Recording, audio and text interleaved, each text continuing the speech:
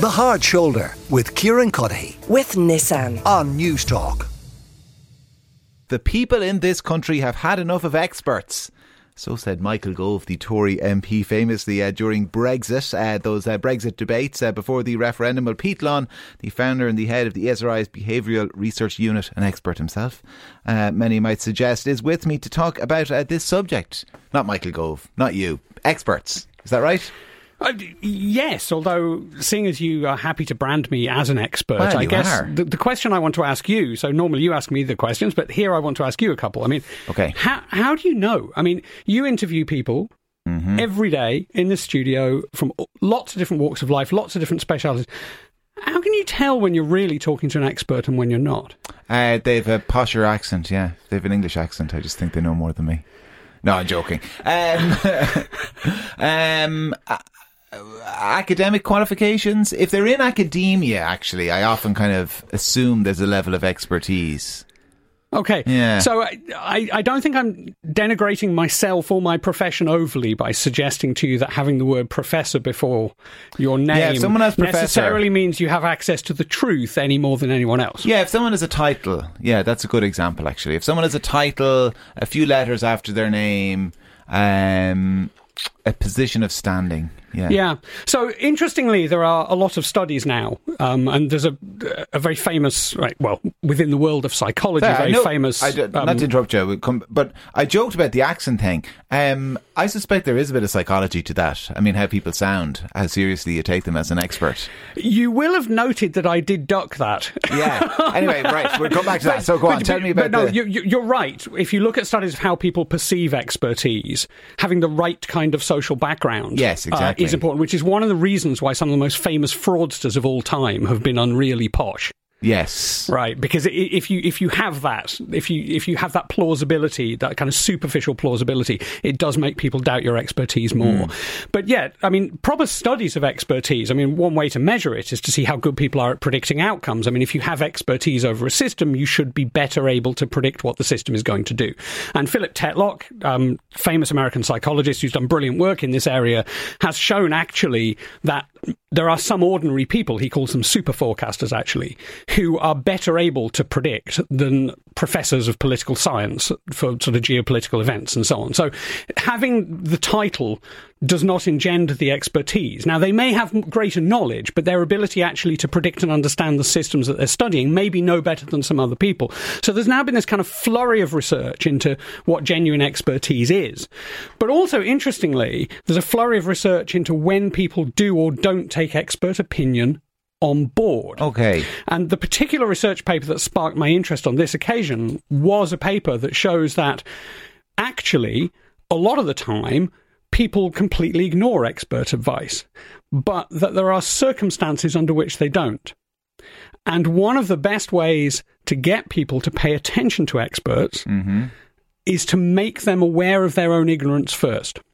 So what the experiment showed was, if you get people to try to explain something about a complex system, like they might have a strong opinion on international trade, for example, and you get them to explain how it works, they very quickly become quite insecure because it's a very complex subject and they start to worry about how they're going to be perceived. If you then expose them to expert opinion, they're much more willing to change their mind. Okay, so someone says, oh no, I'm kind of a freewheeling free marketeer. I don't think there should be tariffs and things coming in and out of the country. And yeah, you ask them to talk about kind of trade deals and what tariffs already exist. They stumble, they get confused, they don't really know. And then you bring in the expert. And then when you expose them to an expert opinion, they are then more likely to change their mind. So it's like you have to prime people about their own ignorance in order to make them take expert opinion seriously. And then they do, and then they're more likely to change their mind.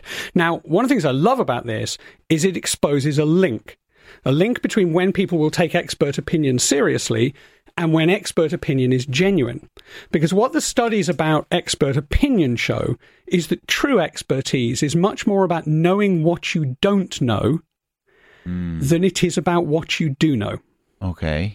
So if you get people to make predictions about systems, if you get them to genuinely display their expertise in an unambiguous way by saying, I predict this is going to happen, and we measure how good they are, when you actually get people to do that, and you get them to express their confidence in different judgments and so on, you find they're much better calibrated when they're the people who know better what they don't know. If they can articulate the things they don't know, not articulate the things they do know, they're better able to predict the systems. Okay, I'm trying to make this a bit tangible for people. So, general elections I'm thinking about here.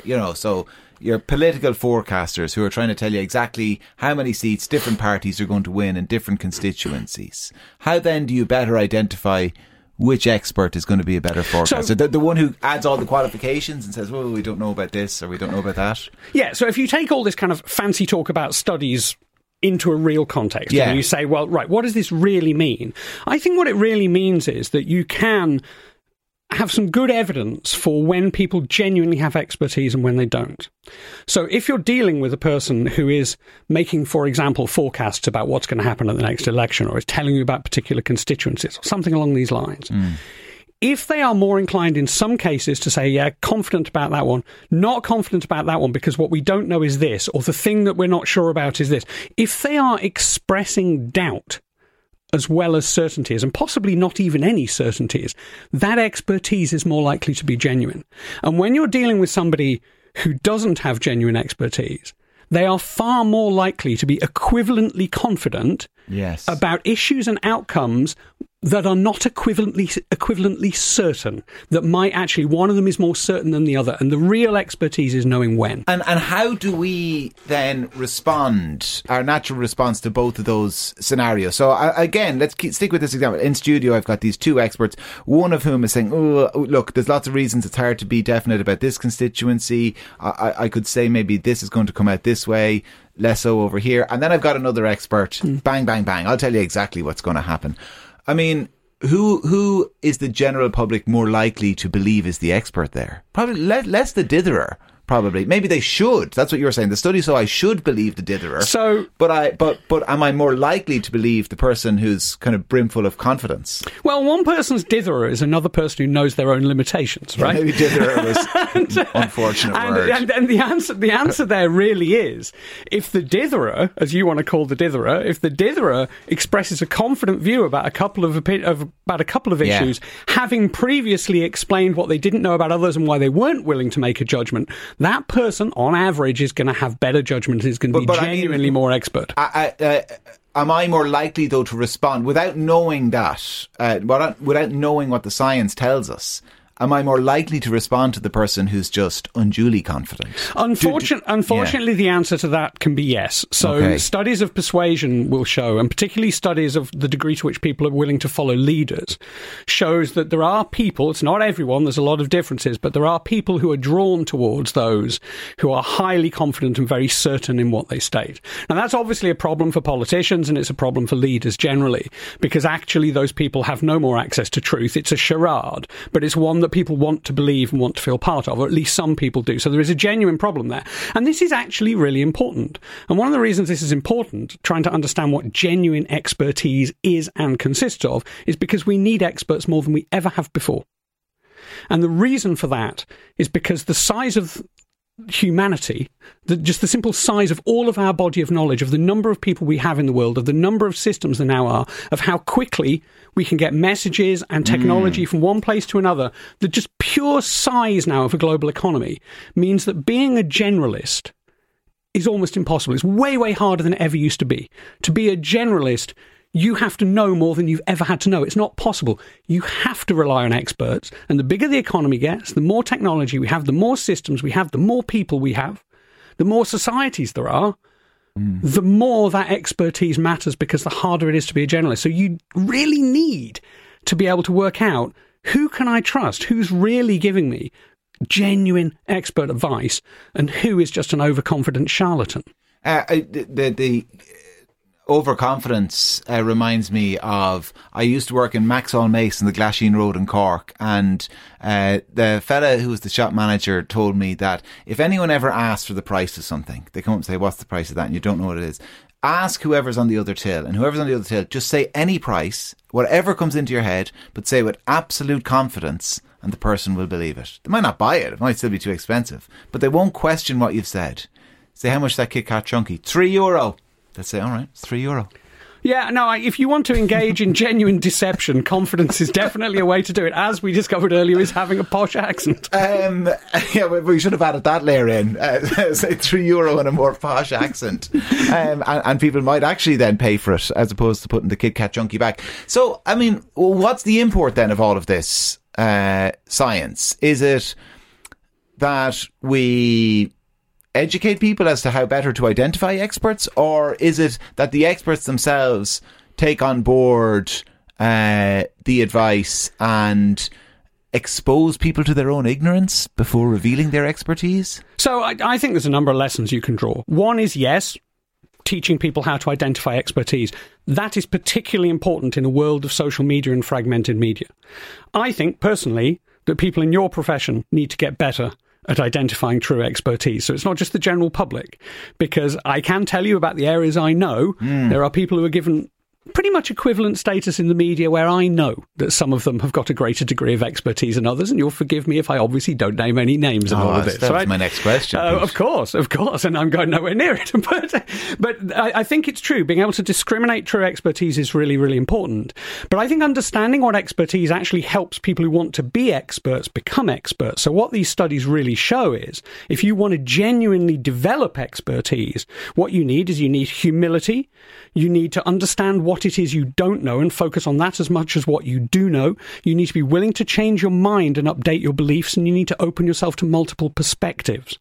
And it turns out that what the studies show is genuine expertise, genuine experts. That's what they do. And if you wanted to sum that up in a single word, it's have doubt. And if you're a person who has doubt and inquires after that doubt, then that is how you develop expertise. Do ideologues make bad experts then? Yes. I can answer that one very quickly. All right. Yes, absolutely. Because if you come to the world with a set belief, and I'm not just saying that as an opinion. There's research that shows this. So in my world, we have. I mean, academics obviously put names on things that make them harder to understand. We have what's called motivated reasoning, which means if you have a prior position, like for example, you're a knee-jerk socialist, or like for example, you always favour free market solutions. What happens is you will interpret new evidence and new problems to fit with your prior belief. And that's called motivated reasoning, that you will reason about why it looks that way without challenging your prior belief. And of course that means you become less expert, because what you're doing is you're divorcing yourself from the truth. So it turns out, after all these years, Michael Gove was wrong. We haven't had enough of experts. We need them more than ever. Michael Gove was absolutely wrong, which is why you and others have lampooned him ever since. Poor old Michael Gove. Pete Lunn, founder and head of the ESRI's Behavioural Research Unit. Pete, a pleasure as always, and thanks a million for coming into us. The Hard Shoulder with Kieran Cuddihy. With Nissan. Weekdays from 4 on News Talk.